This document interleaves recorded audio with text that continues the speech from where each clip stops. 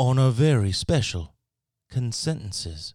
I have so much strength in me, you have no idea. I have a love in my life. It makes me stronger than anything you can imagine. Consent is the gold standard. Everyone knows what's going on, and everyone said yes. Hello, exactly! Open and honest communication. Mutual acceptance. consent is And you'd have to ask me when I'm not drunk. Hello, exactly! consent is honesty. What people agree to do. Respectful. Hello, exactly! Never optional. Sexy and required. Hello, exactly! Hi, everyone. Welcome to Consentences, where we'll be talking alternative lifestyles through individuals' experiences, navigating desire, danger, and the importance of consent. I'm Snow, and today on Consentences, I'm joined by my magnificent wife, Ms. Marvel, and our... Hey, guys. Hello. And our guests today, hosts of the Sex with Dr. Jess podcast, Dr. Jess O'Reilly and her husband, Brandon Ware. How are you guys doing this morning? Just perfect. Thank you. So for our guests who may not have heard your podcast or are aware with your work, would you guys give us a little background on your experience? Sure. So the Sex with Dr. Jess podcast is about all things sex and relationships. So we talk about everything from emotional literacy to healing after sexual trauma to anal pleasure and health. So we kind of run the gamut. And I'm a sexologist, so I work in the field, and I've written a number of books on sexuality. And Brandon is not at all a sexologist. Not even a little bit, but I happily join and learn with every episode that we record. Very cool. Yeah, and that's actually pretty similar to where we're at in terms of what we do. So, I come from a background of adult learning theory and corporate training. I end up dealing with consent and boundaries and assertive communication styles with a wide range of ages and people that come into learning about boundaries and how to communicate with people from very, very different directions and points. Sometimes a lot of misinformation, sometimes just straightening some stuff out. Are you seeing a real difference between the way young people navigate consent and then if you're working with older people? Absolutely. It's a huge difference. I think that it's built into how young people are navigating their sexuality and gender identities and really what they want or don't want as they're kind of migrating through identity development. Whereas older people, the ones we interact with are great humans and they get it, but it takes a little bit of different correction. And I think there have been a lot of assumptions throughout the years, especially in swing and lifestyle around, yes until no, working on correcting some of that in a really compassionate and empathetic way where it's not attacking the individual, just trying to educate has been fascinating, to say the least. It's been a heck of an experience. Awesome. That brings up a really interesting topic. I know that when we met at the Sexual Health Alliance lecture series where you were speaking, we had a chance to talk a little bit, and you told us about how one of the things that you do is that you do talks and workshops and a whole bunch of stuff at Desire Resorts in Cancun. And I'd actually love to hear a little bit more about what your work is there. Yes, sure. So we actually just came back from Desire Riviera Maya. And so if people aren't familiar with the concept, it's a couples only, although there are exceptions, but it's a couples focused resort. It is clothing optional. It is very lifestyle friendly. It's a mix of what people who identify as, in some sort of a sexual lifestyle. I know the lifestyle means different things to different people. And just regular folks who are really open-minded and want to feel kind of the erotic and sexual energy. So it's not a nudist or naturist resort. I know that there's an important distinction between sexuality and nudity. So you can be nude, but you can also engage in sex in various areas of the resort. So they've built these kind of big jacuzzi areas. One is on a rooftop surrounded by 4 poster beds. The other is in the ground, also surrounded by 4 poster beds. And then they have a couple of playrooms. So there's a lot of play going on, oftentimes just between partners that, you know, the person that you came with. And there are people who just enjoy the exhibitionism of it. There are, of course, folks who enjoy the opportunity to be voyeurs. And then, of course, there are people who are changing partners, joining in groups. And so it's interesting to see the way consent is navigated in these spaces that are highly sexual, or at least sexually charged, versus, say, a traditional nightclub. So if you look at a traditional, like a regular nightclub, you're going out, you're having drinks with your friends, you're dancing on the dance floor, and somebody comes up behind you and is all of a sudden dancing with you. And as you said, it's the yes until someone says no. So they kind of gauge whether or not, hopefully, you're moving away from them toward them. But there isn't the asking in this universal language that we all share that separates us from many of the animals. And at Desire and at many of the lifestyle spaces that I move through, there is a more direct communication. If I'm dancing on the dance floor, somebody comes up and says, can I dance with you? Or my partner would like to dance with you. Or are you open to being danced with? So I'm just talking about dancing here, but of course there are other things people are doing as well. Can we watch? Can we sit here? Yeah. So it's interesting to see the different ways, different groups of people navigate consent. Are the two of you lifestyle? Is that part of kind of what drew you to working with Desire, that you had been there previously as a couple, or what took you to Desire? Yeah, yes and no. So we went to Desire just because we liked the idea of this place where you could have sex in public and see different things around you and kind of engage in all the sensual, overwhelming environment. Sure. But I don't think we identify as lifestylers at all. I don't know if it's an age thing or just, I don't know. Like I sometimes think we're in this age between, we're not super, super young where we were offered all of these, kind of the buffet of language around sexuality and gender from a young age, but we're not old enough that we were like, hey, we're lifestylers in terms of being, in the swing lifestyle or in a polyamorous lifestyle. So we're really, it's hard to describe us. And sometimes I don't even want to, because I feel like I get pushed on it, but we're monogamous. Yep. But then we also sometimes do things that aren't. But yeah, we like to describe ourselves as monogamish with opportunistic tendencies. Yeah, I think that might be a fair description. And so I also differentiate between kind of what you do and how you identify. So if, last year, if we did something in some sort of a group, really light from a lot of perspectives, but it's not a part of our identity. It's not a big part of how we move through the world and how we navigate the relationship. And so I think that gives us a lot of kind of monogamous couples privilege. Sure. Right? And so I think it's important that the language doesn't always work for me. It's the same thing growing up. I didn't really like the word bisexual. And then again, being in a relationship, I identify as a woman, Brendan identifies as a man. Being in a relationship with a man gives me this hetero privilege. And so even though I talk about being queer is a word that works for me. Bi, when I was younger, didn't. And queer hadn't quite yet been reclaimed the way it has today. There are limitations to many of these spaces. So because so many of these couples, I think let's say half of the couples identify as being in the swing lifestyle. The swing lifestyle, to me, comes with its own set of issues around gender and heterosexism and sexism. I'm not suggesting that everyone in the swing lifestyle ascribes to these, to me, challenging or problematic norms, but I do see it where, for example, I'll see people at a club. I was at a club here in Toronto doing a workshop, and Brendan and I stuck around to dance and have a good time after, and somebody will walk up to you.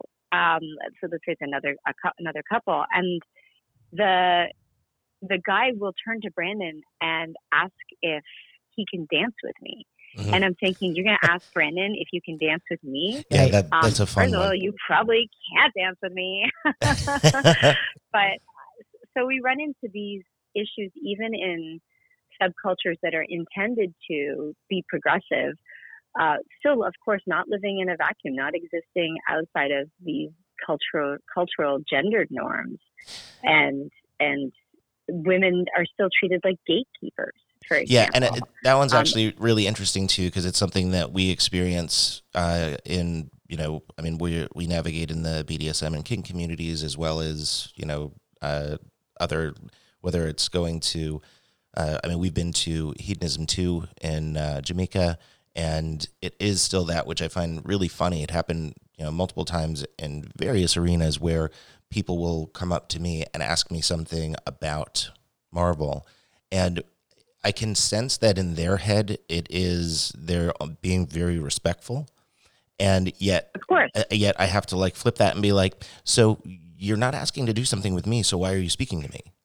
Like, I can understand if like you and your wife or another couple wanted to talk with both of us about something. That's obviously that would be totally fine, because that's just open communication around anybody who would be participating. But I do find it interesting that a lot of times that'll be what happens, and I need to like re-guide them, and they're almost like a little shocked, like, "Ooh, you want me to talk to your wife like without you, and like you don't need to know what's going on?" I'm like, here's the thing: if you talk with her and she's unsure about what's going to happen, or we've not already communicated about what we're comfortable with and what we want to do in that given night or in that scene, we're not going to have a good time anyway.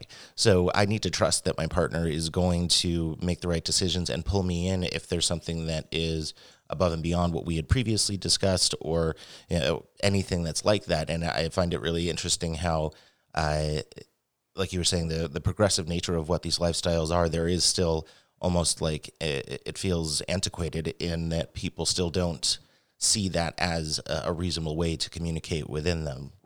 Which, I think is really interesting also, because ultimately what that sets up is if you're asking Snow for permission to whatever, talk to me, dance with me, play with me, so on, it puts me in a really odd position if he's going to grant permission and I still don't want to.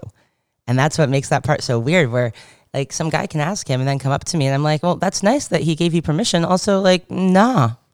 But it's a harder no at that point. I would much rather, like, I'm going to be able to answer that first based on what my desires are. And then I'm going to negotiate that and have a conversation with Snow to make sure that he's on board, because that's how I respect our marriage. But I certainly don't want anyone to think that because somebody's partner gives them permission that they then have blanket permission with the individual. Right, and I think this falls strongly into these gender norms, and it's rooted in, if not, it may not be motivated by, but I do believe it's rooted in notions of possession, and specifically of women being the property of men. Yeah, because it never happens the other way around. I've never had somebody, nobody, I don't, to my knowledge, I've never known anyone to go up to Marvel and say, "Hey, would it be okay if I did this with Snow?"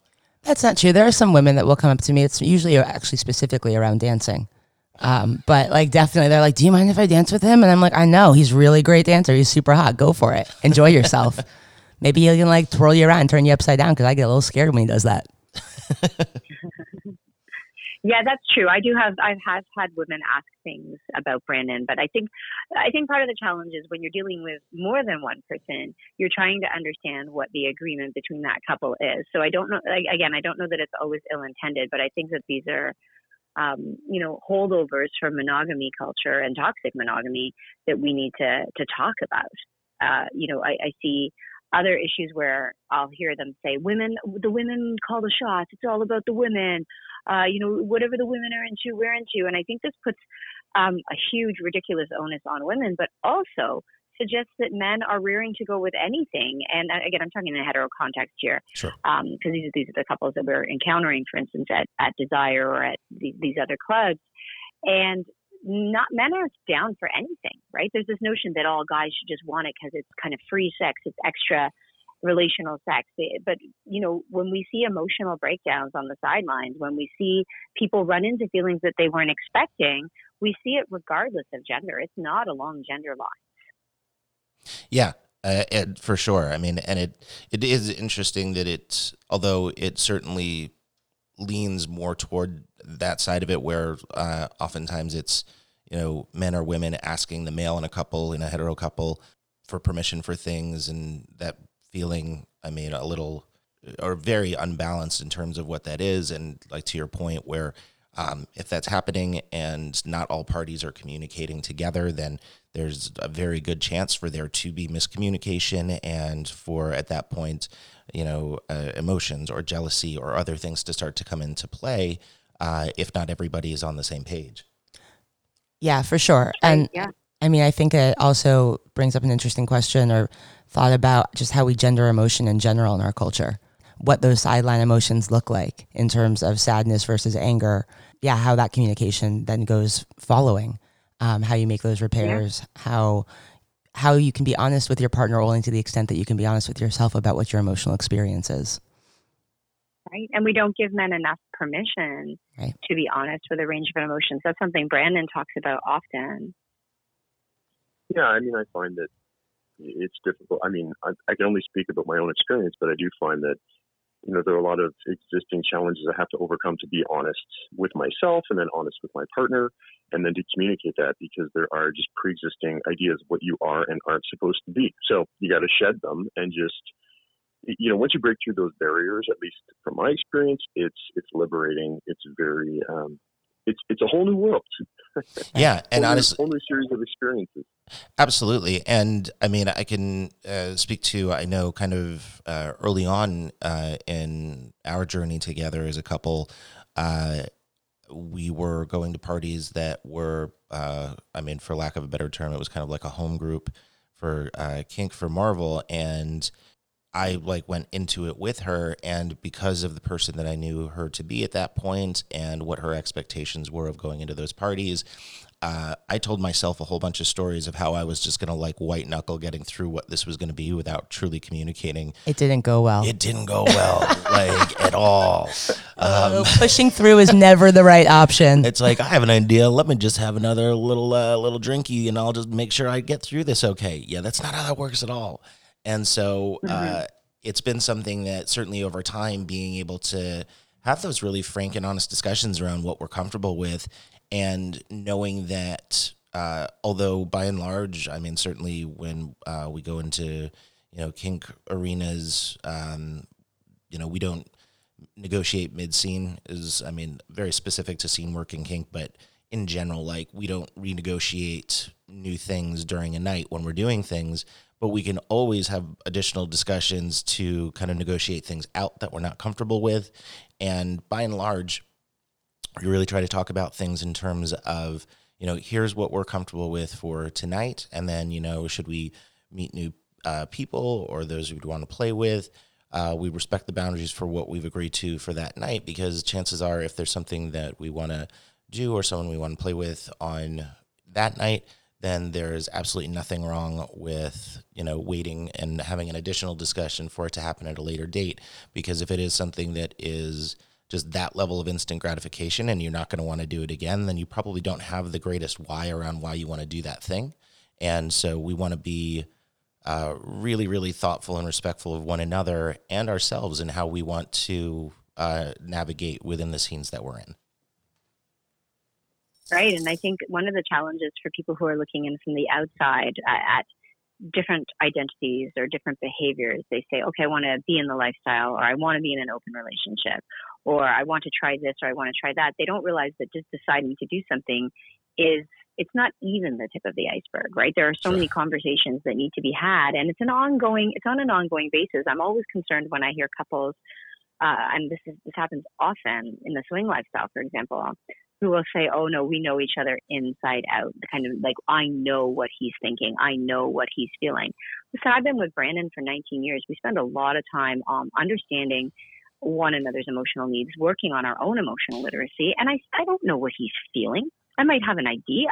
I actually feel a lot more comfortable assuming that I don't know what you feel. Exactly. Because then it's going to prompt me to ask those questions to make sure that Jessica is comfortable. And, that open communication ensures that issues don't arise, or fewer issues arise in the future. Because, again, I just assume, are you okay? How are you feeling? What's going on? And trying to gauge that as opposed to just turning a blind eye and saying, well, we agreed to it before, so it must it's be okay. fine. Right. We call it this expectation talk. Yeah. And then we always have a debrief It's a critical part of that. Yeah. And it's really fun to go through at the end of the night about what worked and what didn't work as well and what we need to talk about more tomorrow because now's not the right time. But yeah, and I think yeah. to your point, Brandon, that I mean, taking that extra moment to just have a discussion around something, even if you're like 99% sure on how something went or how, Jess may have felt about something, just asking takes a lot of the pressure off what's happening and ensuring that you're aligned with your emotional wants and desires for whatever is happening and not leaving it out to just assumption on something. And I think also too that like something that I can say that like, yep, I'm totally fine with whatever we've agreed upon. And then I don't know like 100% how I'm going to react or feel about something. It's like, I mean, I could, be watching her with, someone else and like that, and that I know and I like and everything's cool. And then I like hear that person say something to her or see her look in a certain way. And all of a sudden, like, I just get hit with, either, I mean, it could be, compersion in a way that I didn't expect. And I'm really, really happy about what's happening.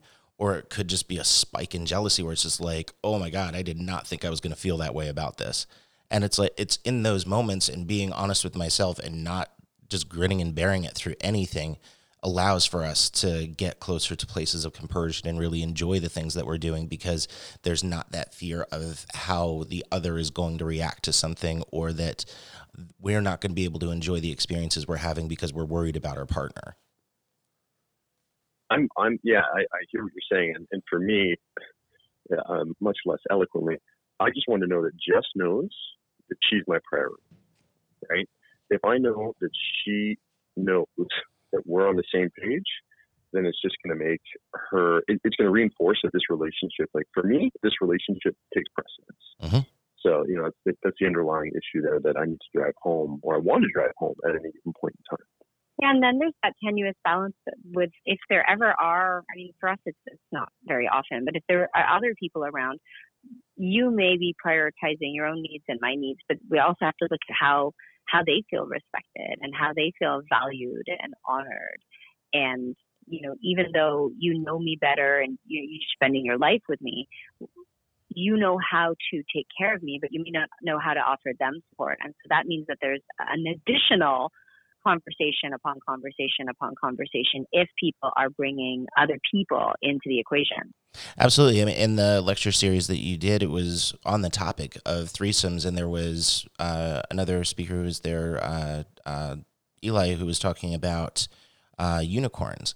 And it was really interesting in like kind of how those topics overlaid really nicely in talking about how and again, kind of like unicorn hunting is kind of like a really nasty term in most scenes and something that can kind of get you blackballed depending on how you're handling things, which I find really interesting because it does happen, at least to some degrees, and certainly in threesomes it does, where whether you're adding a man or a woman to your couple, it was just really interesting talking about so much of it where it seems like so much of it is only about the couple and now it's just this add-on, and oftentimes people aren't thinking about that as like a three-dimensional person in the world who also deserves the same level of communication and respect and being able to discuss everything that is a want and need between all parties involved, not just, hi, we're the couple, we want to do these things, like be down or be out. It's like, that's probably not the best way to do that. Yeah, well, and that couples privilege is a real thing. I see that all the time in threesomes where couples will come and say, this is what we want.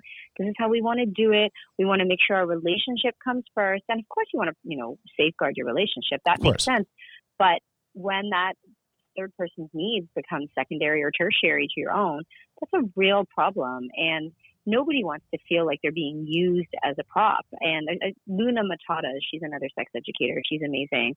And she talks about how to land a unicorn because she herself is a unicorn. And the things that really matter to her, being asked what she's into, talking about what her feelings around this are, talking about what her potential insecurities and jealousies may be. If you don't have to be in a relationship to experience insecurity and jealousy. Are we going to sleep over after? Are we going to get a meal? Are we going to chat? Because couples often come with this notion that this person is just going to walk in, please you, fulfill your fantasy, and walk out because they cannot possibly have an effect or, potentially be a threat to your relationship. And if you want someone to walk in and walk out and fulfill a sexual fantasy, there are people who are really great at that. So hire a sex worker who can manage this really, really well. But if you don't want to hire a sex worker and you want to meet someone at a bar, or you want to do this with a friend, you have to be mindful that you have to have a conversation with yourself first.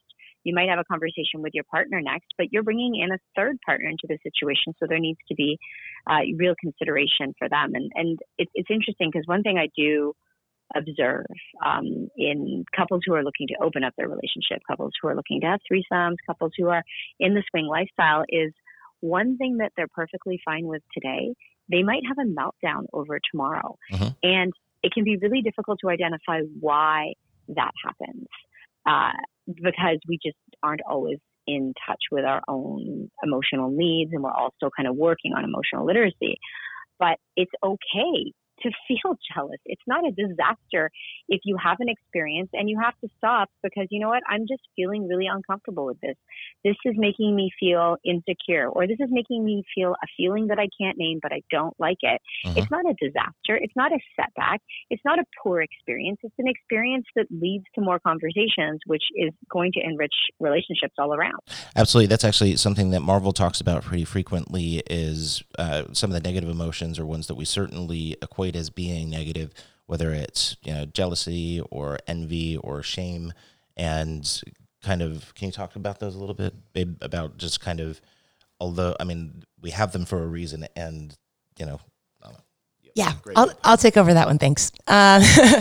So I think that what Snow's driving at is that emotions are quick shorthand information about our environment, and they're based on survival, and they're based on instinct, and they don't always have cognitive processing that goes along with them as quickly. So it's entirely possible for somebody to feel a series of emotions and just feel not at ease and not be able to identify them right in the moment, which makes it harder to be able to stop things in that moment, because it takes the knowingness that I have the right to say yes or no, and I have the right to change my mind.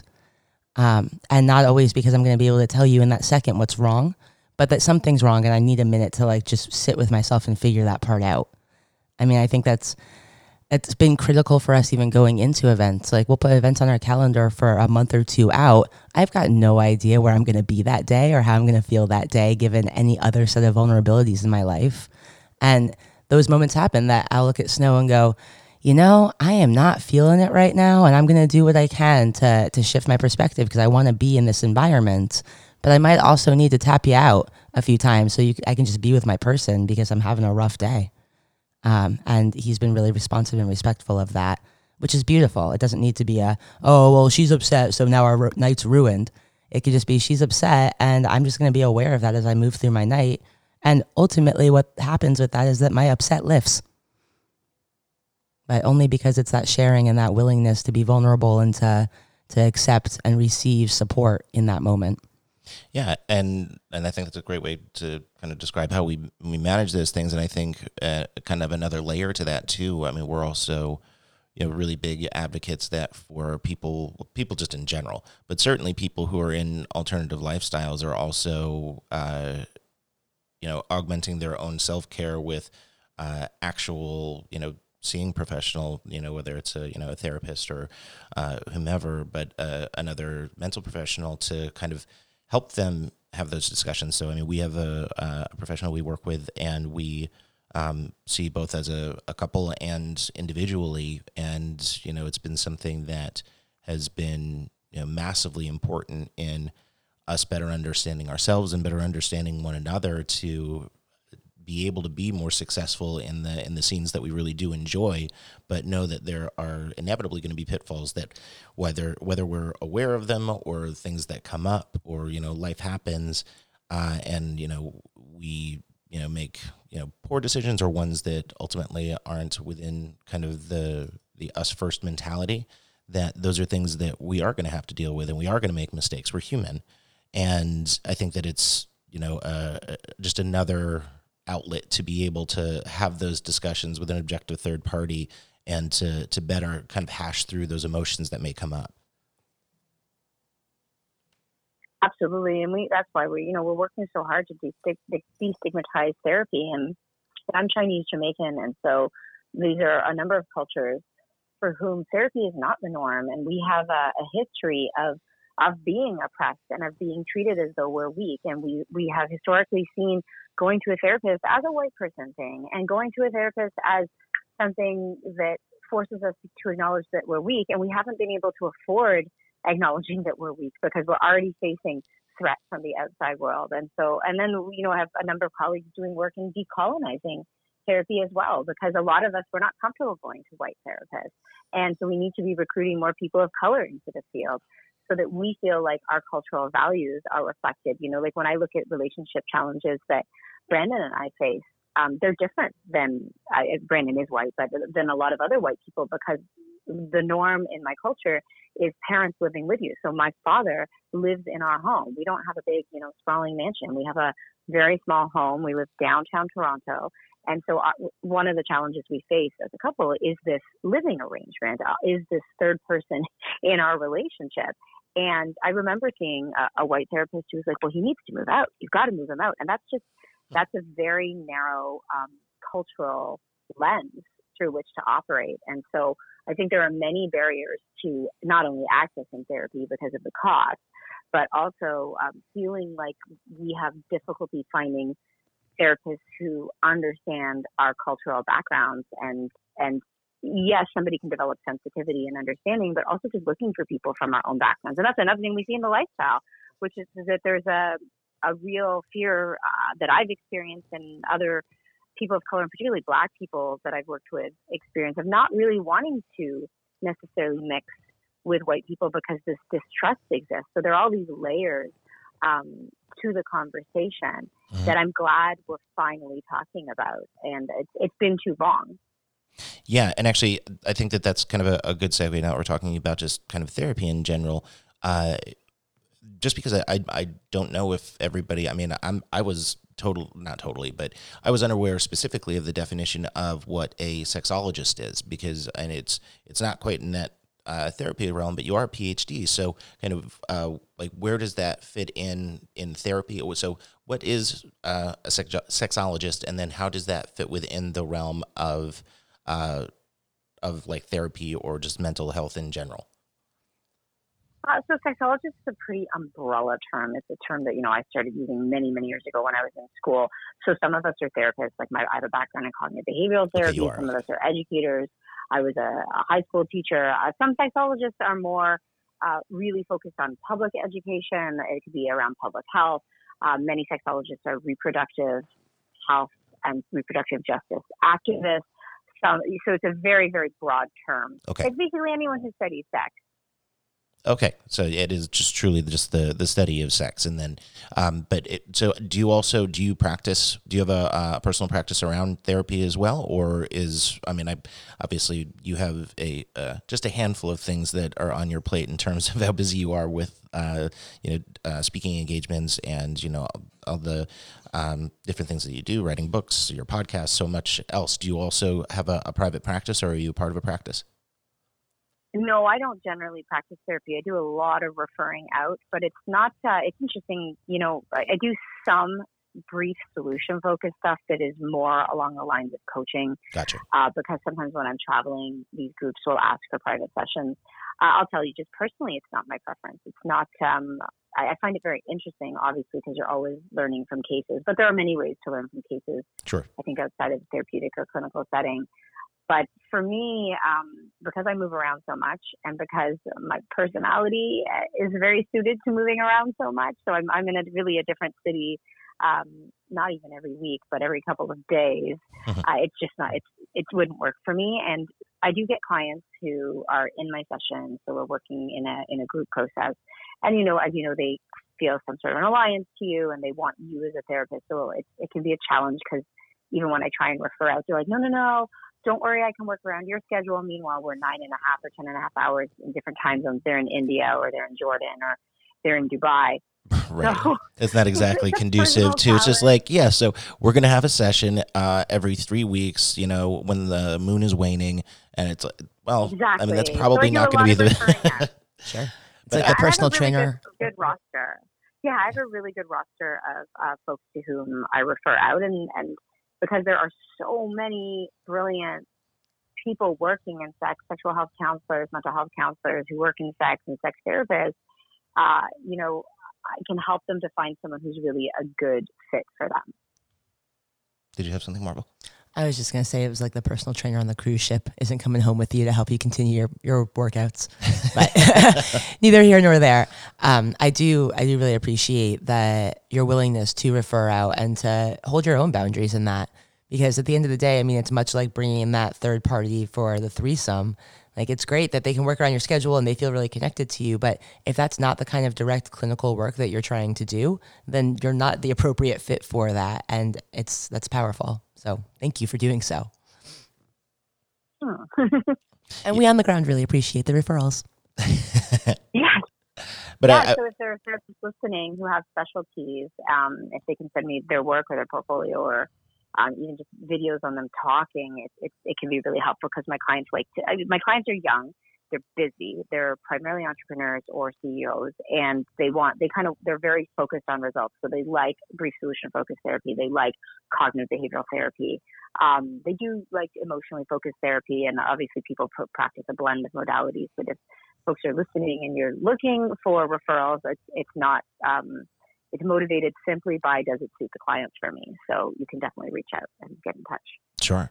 And I would imagine as well, even though, I mean, you're not currently practicing, that having that as your background and being able to leverage all of those tools and all of those learnings in, whether you're doing, lecture series or workshops or whatever, has to be massively beneficial for you to be able to speak more articulately around all of the topics that any of your clients or guests attending would really be able to make use of.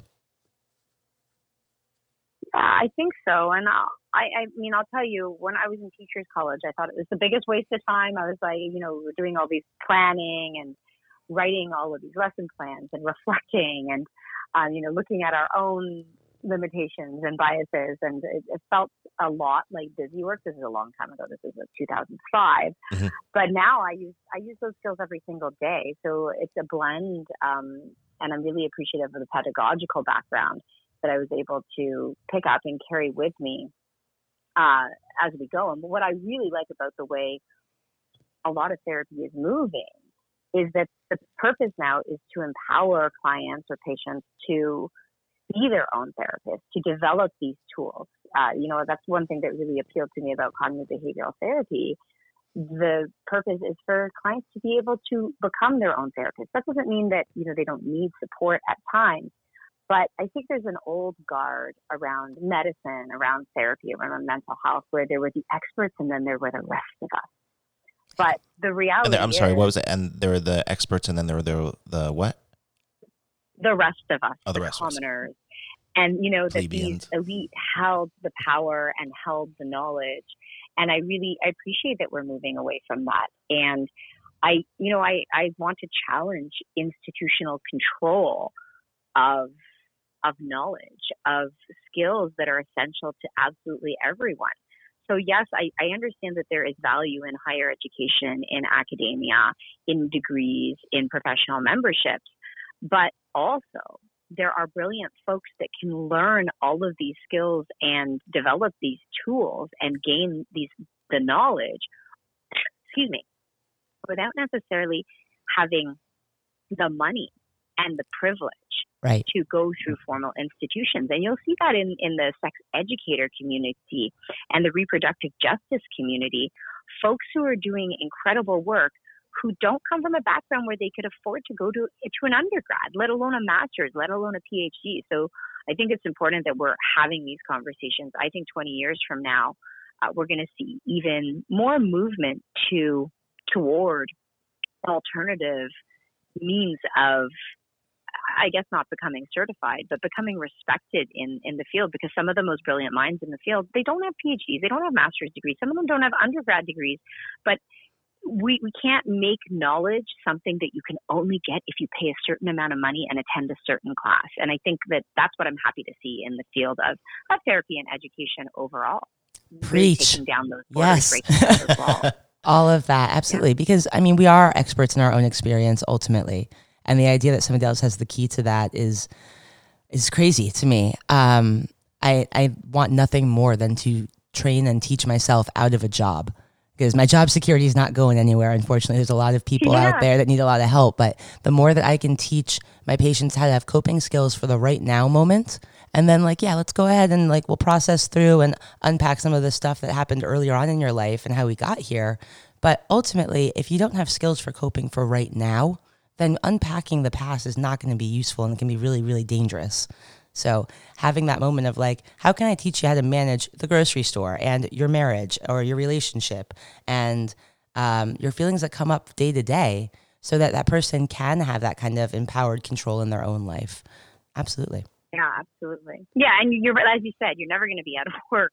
And I really value the skills of therapists. I wish we just had more accessible therapy. I mean, it really should be accessible. Well, I'm from Canada, where physical health care is accessible to us. I can go to the doctor 3 times today.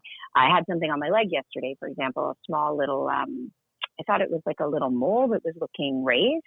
And you just go to the doctor, and she kind of uses some, I think it's a nitrous substance, and burns it off. And I don't pay for any of that. I don't even have to think about that. And so I think, from our perspective as Canadians, it should be the same for mental health. You should be able to see a mental health provider at any point in time, because we all need that support. Right. Yeah. Yeah, absolutely. Another question I had too, around that is somewhat related to this, and you talked about just a couple moments ago, was that prior to becoming a sexologist, you were a high school teacher. So what was it that made you decide to make that career change? Because that was right around the time that you and Brandon got married as well. Is that right? Yeah, that's right. We had been living together for many, many years before. So the marriage was really, I want to say it was a piece of paper, but it was actually just a party. Gotcha. And we know about a big that game. Party. Yeah, exactly. And my God, it feels so long ago. But teaching high school ultimately was what led me into this field. It was a total accident. I was teaching high school at an alternative school downtown Toronto. So my students were 16 to 21 years old, in and out of the system. Many of them grew up in care and foster care. Almost all of them grew up in poverty. And so they were considered, the language we used at the time was at risk. Lovely group of students, really loved my work. Didn't like going to the same classroom every day, but it was alternative, so we had a lot of flexibility.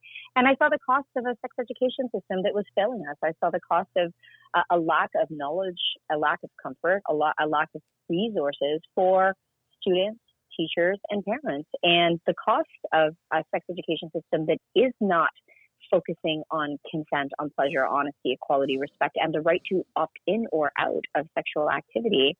The costs are unplanned pregnancy. The costs are young folks already in abusive relationships, folks living in familial relationship environments that are toxic and abusive. So it's not always intimate partner violence. I have students coming in who were dealing with drug and alcohol problems that were related to sexuality. Students who didn't have the skills, the tools, and the supports to navigate childhood sexual abuse. And so the way I see it, because our education system is a little bit different up here in Canada, the curriculum is mandated at the provincial, which would be our state level. So it's not on the whim of a principal or a school board or another type of administrator. It is mandated by the government, so it's across the board.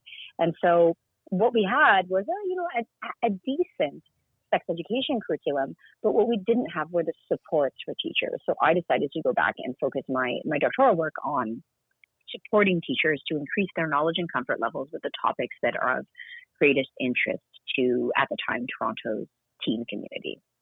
That's great. Yeah, I mean, certainly here in the U.S., I mean, it runs the gamut in terms of what happens at, whether like middle school or high school levels, primarily where, there's still schools that just teach abstinence, and that's a thing. And, other schools that are well more progressive and are talking about, sexual activity and what that means, and really doing a more comprehensive job of educating our youth. And, it's, more education around this stuff when you're younger is never a bad thing. And it's bonkers to me that that's not how people think about it. But I mean, there are various reasons for that. And it's just because of that, though, and because you never know how somebody, was initially educated, kind of where they're at in being able to process, manage, and navigate different lifestyles, especially, if it's, someone who may have been brought up more conservatively and then, starts to understand and kind of unlock their own personal sexuality and preferences and identity, and then don't really know how to deal with those things, being thrust into, scenes and lifestyles where you have people who are at the complete other end of the spectrum who maybe, grew up in a mixed gender polyamorous household where they were exposed to every type of sexuality that could exist and talked about all of it. And, it makes it that much more important to have a focus on communication with people that we're meeting in these communities, because there shouldn't be any assumption around how they think about things, how long they've held those beliefs, how open-minded they really are about things, and all of that is really only going to come through talking with them and then experiencing those scenes with them. Right, and we have a wealth of research suggesting or, confirming that talking about sex doesn't lead to the onset of sexual activity. There's a lot of fear around talking to young people about sex. Our sex education begins in primary school here, and it's not necessarily about sex. Sex intersects with a broad range of topics, from self-esteem to body image to the way you communicate to assertion skills to consent to hygiene, to all of these other areas. And we know that just talking about it, providing comprehensive sex education that includes a discussion of sexual activity, that includes a discussion of pleasure, that includes a discussion of harm reduction, doesn't lead to students or teens running out and having sex. It does not hasten the onset of sexual activity. And, you take a country like the States, in the developed world, having the highest, teen abortion rate. And this is tied into abstinence education, which we know, because we have data, doesn't work. And then abstinence education, of course, is tied into these values around purity, very, very heterosexual focused, very rooted in gender norms and stereotypes that we know are toxic, that we know are damaging to people of all genders. It's not, people often think like, oh, it's about radical feminism. Okay, yeah, it's partly about radical feminism, but this is about a better life for everybody. And we know that gender equality, the outcomes for the country, for the economy are better. We know in business that when you have more women on a team, we see higher productivity. We see greater returns. And I think that if we were to start including trans folks and non-binary folks in this research, because they're still entirely left out, we'd see the same results, that the broader the spectrum, the better the outcome, even in, if you want to look at capitalism, even in a profit-driven economy.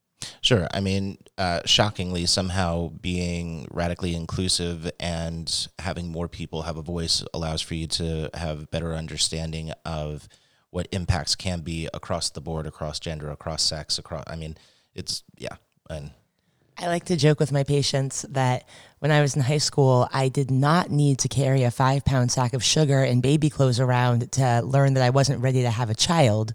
I certainly could have used some skills in emotional regulation and interpersonal effectiveness and understanding what consent means for me. That was I lived my 20s thinking that I was empowered and I was using my body and no one else could use me. And I moved into my 30s and went, holy moly, no, I have been completely using myself this entire time and not deriving what I need from these relationships, just moving from one to the next.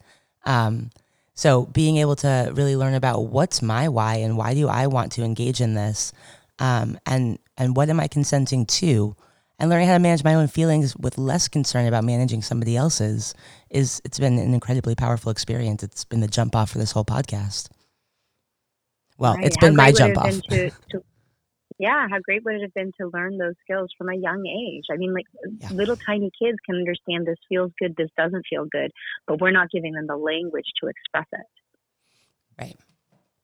Yeah. So, I mean, it's definitely, and that's, it's wonderful to hear that that's something that, I mean, you and I'm sure many other people are doing as being advocates for that, to kind of push that as a means of better educating our youth so that, they can take more ownership of their, own sexuality and identity as they move through this radically changing world. So, and that's really, really cool that's, something that was what your transition was as to why you kind of moved into what you're doing. So that's fantastic. And I love my work. I do miss teaching, but I'm always teaching in a different capacity, right? Whether it's like clinical type trainings or even just working with corporate groups, it's all education. And I'm always learning as well. I walk away from every group with pages of notes of things that I need to continue learning about. Yeah, and that's actually a good segue into, so another site that you have is happiercouples.com, which is primarily around couple education, around various things. I was taking a look at it, and it seems like there are a whole bunch of different courses that are offered there. Yeah, so we're actually transitioning. The brand Sex with Dr. Jess will soon be Happier Couples. And so we're just kind of, it's in its beta stage. But yeah, happiercouples.com is all about online resources because not everybody can come in person and not everybody wants to. So we have a range of topics, but the goal would be to get, 100 different courses up there, from the simple how-tos, perhaps in the kink world, to a course on emotional literacy. So it's quite broad. And, because I'm always learning, I guess I expect that everybody else wants to learn about all of these different topics as well. Like, yes, of course, it's sex. You can learn about, how to go down on your partner, and that's actually really easy. But I'm hoping that I can use that as a segue to also draw people into conversations that are really important for intimacy, for passion, and for resolving conflict. Yeah, and okay, well, that's good to know as well. So, I mean, certainly as we talk about you both in general, that making sure that we're talking about both of those, if that's where things are going to be transitioning to in terms of how people will be able to get more information about you both and get more of that education piece. So that's awesome to know.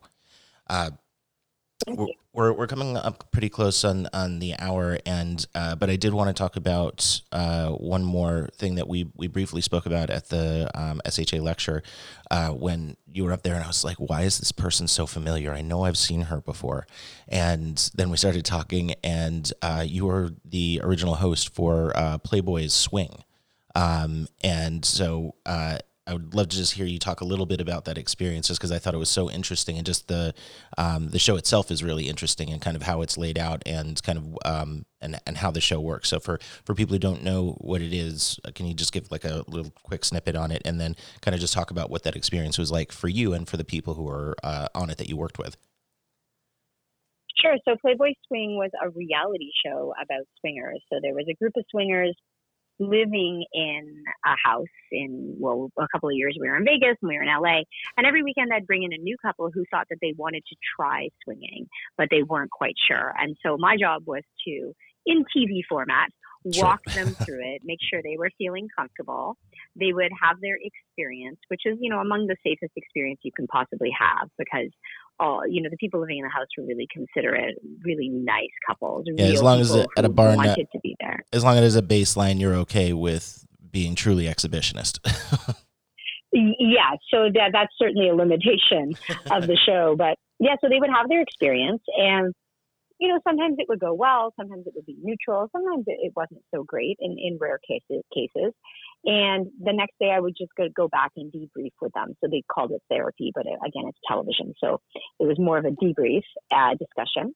Mm-hmm. And it was a really cool project. So I was really reticent to even take that role in the beginning, because I didn't want to just get branded as working in the swing world, not because I don't love it, but because I was doing lots of other things as well. Right, but I can imagine that could become something where you get very pigeonholed and like, okay, this is the lifestyle that she works with, and like, that's it. Whereas very clearly you have a pretty big breadth of things that you work with.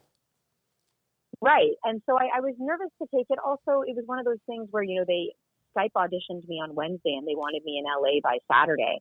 And so it felt a little bit off, but it turned out to be a super cool project working with some really incredible people.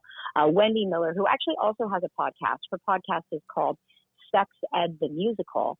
She comes from working at, all the big networks. She's very, very funny. She's a comedic writer. but she was in charge of development for Playboy TV at the time. Okay. And she was a really cool person, a really kind person, a really considerate person. Whereas on every other reality TV set that I've been on, they're trying to create drama. They're trying to create caricatures of people. This wasn't her goal. And I think because on Playboy TV, we had live sex. You see live sex. You don't see like close-up meat shots or, finishing shots or anything like that. But we show the sex. We didn't need the drama. We didn't need somebody throwing someone else's purse in the fire because they were mad at them. And so Wendy was really considerate of these people. And she said, these are their relationships. We have to safeguard them. And so we didn't want to, put stuff out there that was embarrassing to people. And so the show was really real. People were having sex if they wanted to have sex. They weren't paid to. They weren't instructed to. Right, and they weren't having producers in their ears, like cast members, to say like, oh, say this to them, or like there's something that you wouldn't have known about but we saw in another room and now we're just going to tell you happened. It's like, no, it's actual people. I don't think so. Yeah, I think you're right. I think it was just kind of a real organic story that developed. I mean, and, at least as a reality show can be, for sure. But it certainly, it seems much more of that. I mean, obviously things are going to be manufactured and there are games and like whatever else because it's still television. But yeah, I mean, that like just seeing a lot of the interview pieces of, the people, at the start of it, and then those debriefs at the end as to like what the experience was for them was just kind of refreshing just to see, because it had like more of a sense of honesty than a lot of other reality shows can. Yeah, I think it was produced with a high degree of integrity. It's a really cool project. And I was proud to have been a part of it. And what's so interesting is, first of all, I meet a ton of couples. So as I said, I just came back from Desire and we met dozens of couples who said that they made their foray into the lifestyle. They're not necessarily swingers, but they go to a place like Desire just to open their minds because of that show and because of the conversations we had on that show. Now, it was a long time ago. I was kind of doing what I was told. I think I'd still do things even differently today and push a little bit harder.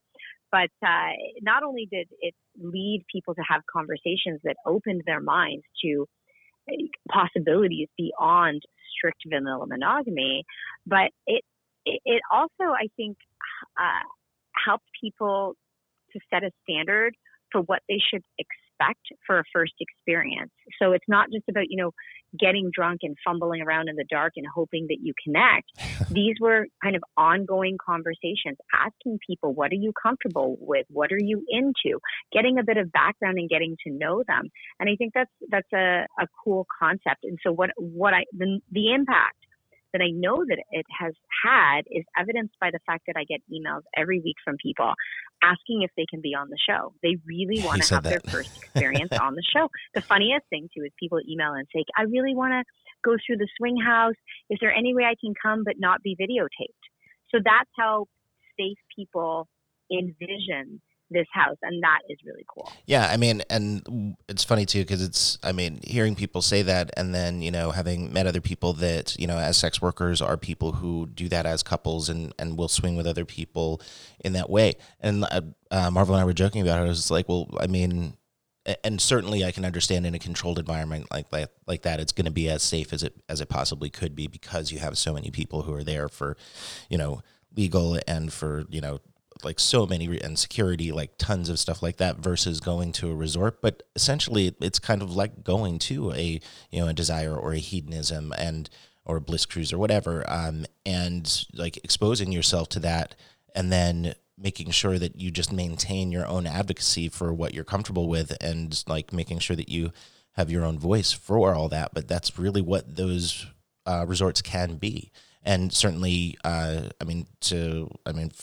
like you and Brandon as an example, or certainly many couples that we met at Hedonism, whether it was their first time and they were just kind of testing the waters, or people who've been there a lot and they're like, no, we're not swingers. We just love this environment, and the freedom and acceptance that it can be to be in an all nude environment or clothing optional environment, and being able to meet other people that are, just able to express themselves, a lot more kind of like, at least on the outwardly, confidently in those types of spaces, can be something that can kind of like you talked about in your threesome lecture, around, those can be things where that becomes what's sexually charged. So even if you are monogamous, just going and kind of getting that, kind of eye candy and being able to be voyeuristic and then kind of taking that back into your relationship is something that a lot of people do. Yeah, absolutely. Opening up oftentimes means kind of opening up your mind, speaking your truth more than necessarily doing something physical. I think that people have this tendency to want to equate an identity or a state of mind or a state of being with a specific act, but it's not a specific act. It can be anything you want it to be. And that's the work I'm trying to do, is help people figure out what they're into and embrace it and feel good about it and give themselves permission to allow it to be empowering. And what it is today might be different than in a month or in a year or 10 years. And that's perfectly fine, because it's not only that, we exist along a spectrum, but we're always evolving. And I think people just need more permission to do just that. Agreed. Couldn't have said that better. Absolutely. Like, we are dynamic and growing and changing individuals. And the more we learn, the more I think we can access that full spectrum of emotion, and again, in being able to articulate that or think that through for ourselves and then articulate to another person. And those are each their own steps. It's not like I've got curiosity about something and then I've got a perfect language and a way to articulate all of my desires and thoughts and fears around it. Sometimes it comes down to just being asked directly, because a lot of us didn't grow up that way. So I'm very excited about the work you're doing. Thank you. All right. Well, you can find more information about Dr. Jess and Brandon on their websites, sexwithdrjess.com and happiercouples.com. And on Twitter, they are at sexwithdrjess and at Verity Brandon. That's Verity Brandon. And just wanted to say thank you guys so much for being on the show. This was a really great conversation. Yeah, do you guys have any upcoming events or anything you want to plug for our listeners? Yeah, thank you so much. Thanks for having us. Yeah, we'll be on the Desire Cruise in the south of France in May. So it's the Red Carpet Cruise, and I know that they've got some good promos on right now. So I'll put it on my Instagram, Sex with Dr. Jess, so that you can check it out if you do have the opportunity to fly out there. Of course, I know that's not for everybody. So the podcast, we release an episode every Friday morning, and it's the Sex with Dr. Jess podcast as well. Excellent. Thank you guys so much. All right. Thank you guys so much. And look forward to hearing more of your work and what's coming up with you down the road. Thank you. Thanks very much. All right. Thanks, guys. Have a great one. Bye, guys. We love you. Bye. Love you guys. For additional show information, including related articles, links, and social media, check out consentences.com.